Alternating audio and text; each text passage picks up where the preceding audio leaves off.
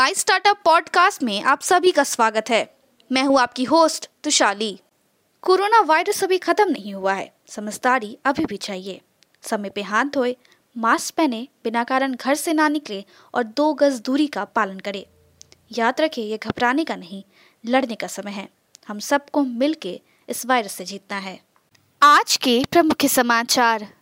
IOB का कहना है कि कम पूंजी वाले सेगमेंट, रिटेल और एमएसएमई सेगमेंट पर फोकस है। नकद पूंजी और ऋण छोटे व्यवसायों के लिए निराशाजनक रूप से धीमी गति से नीचे आता है। जलाटी कैपिटल के नेतृत्व में सिंपली कॉन्ट्रैक्ट ने सीड फंडिंग राउंड में $1.8 मिलियन जुटाए। अब समाचार विस्तार से। Indian Overseas Bank MD and CEO Partha Pratim Sengupta ने सीएनबीसी टीवी 18 के साथ एक डिस्कशन में कंपनी के आगे बढ़ने की संख्या और दृष्टिकोण पर चर्चा की। कोविड-19 महामारी की दूसरी लहर ने आर्थिक सुधार के ग्रीन शूट ऑफ इकोनॉमी को अपने ट्रैक में बंद कर दिया है, जो दिखाई दे रहे थे। इसके साथ ही इसने भारत का नाजुक एमएसएमई के लिए आपूर्ति श्रृंखला डिमांड बैंड वर्कफोर्स को बाधित करने का 1/3 संकट प्रेरित किया है।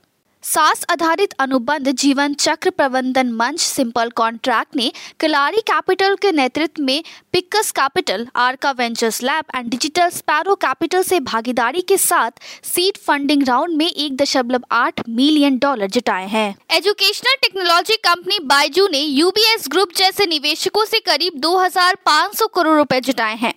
जूम के संस्थापक Eric Yuan Blackstone, Abu Dhabi sovereign fund ADQ और फिनिक्स राइजिंग ब्यूकिन होल्डिंग द्वारा एक्सप्रेस की गई नियामक फाइलिंग से पता चला। सामुदायिक मुद्राकरण मंच कॉन्वोसाइट ने सिंगापुर स्थित उद्यम फर्म कॉल ग्रो यूनिलीवर उद्यम के नेतृत्व में एक सीरीज फंडिंग राउंड में $9 मिलियन जुटाए हैं। स्टार्टअप्स और MSME individual innovation and partner incubators को आर्थिक रूप से समर्थन देने के लिए रक्षा मंत्रालय ने रक्षा क्षेत्र में 498.8 रुपए के समर्थन की घोषणा की।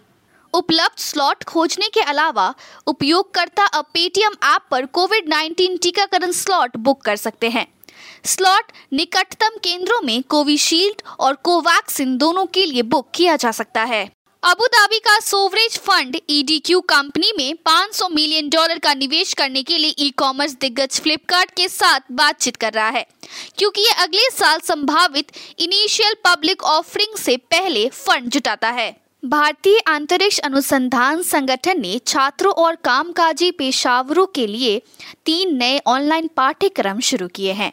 पाठ्यक्रम भारतीय सुदूर संवेदन संस्था द्वारा प्रस्तुत किया जाता है। पूरा होने के बाद प्रतिभागियों को एक प्रमाण पत्र भी मिलेगा। प्रिंस एयर द्वारा भारत को अपनी पहली सब्सक्रिप्शन आधारित एयरलाइन मिलने जा रही है। ग्राहक मानसिक सदस्यता के लिए कई बार उड़ान भर सकेंगे।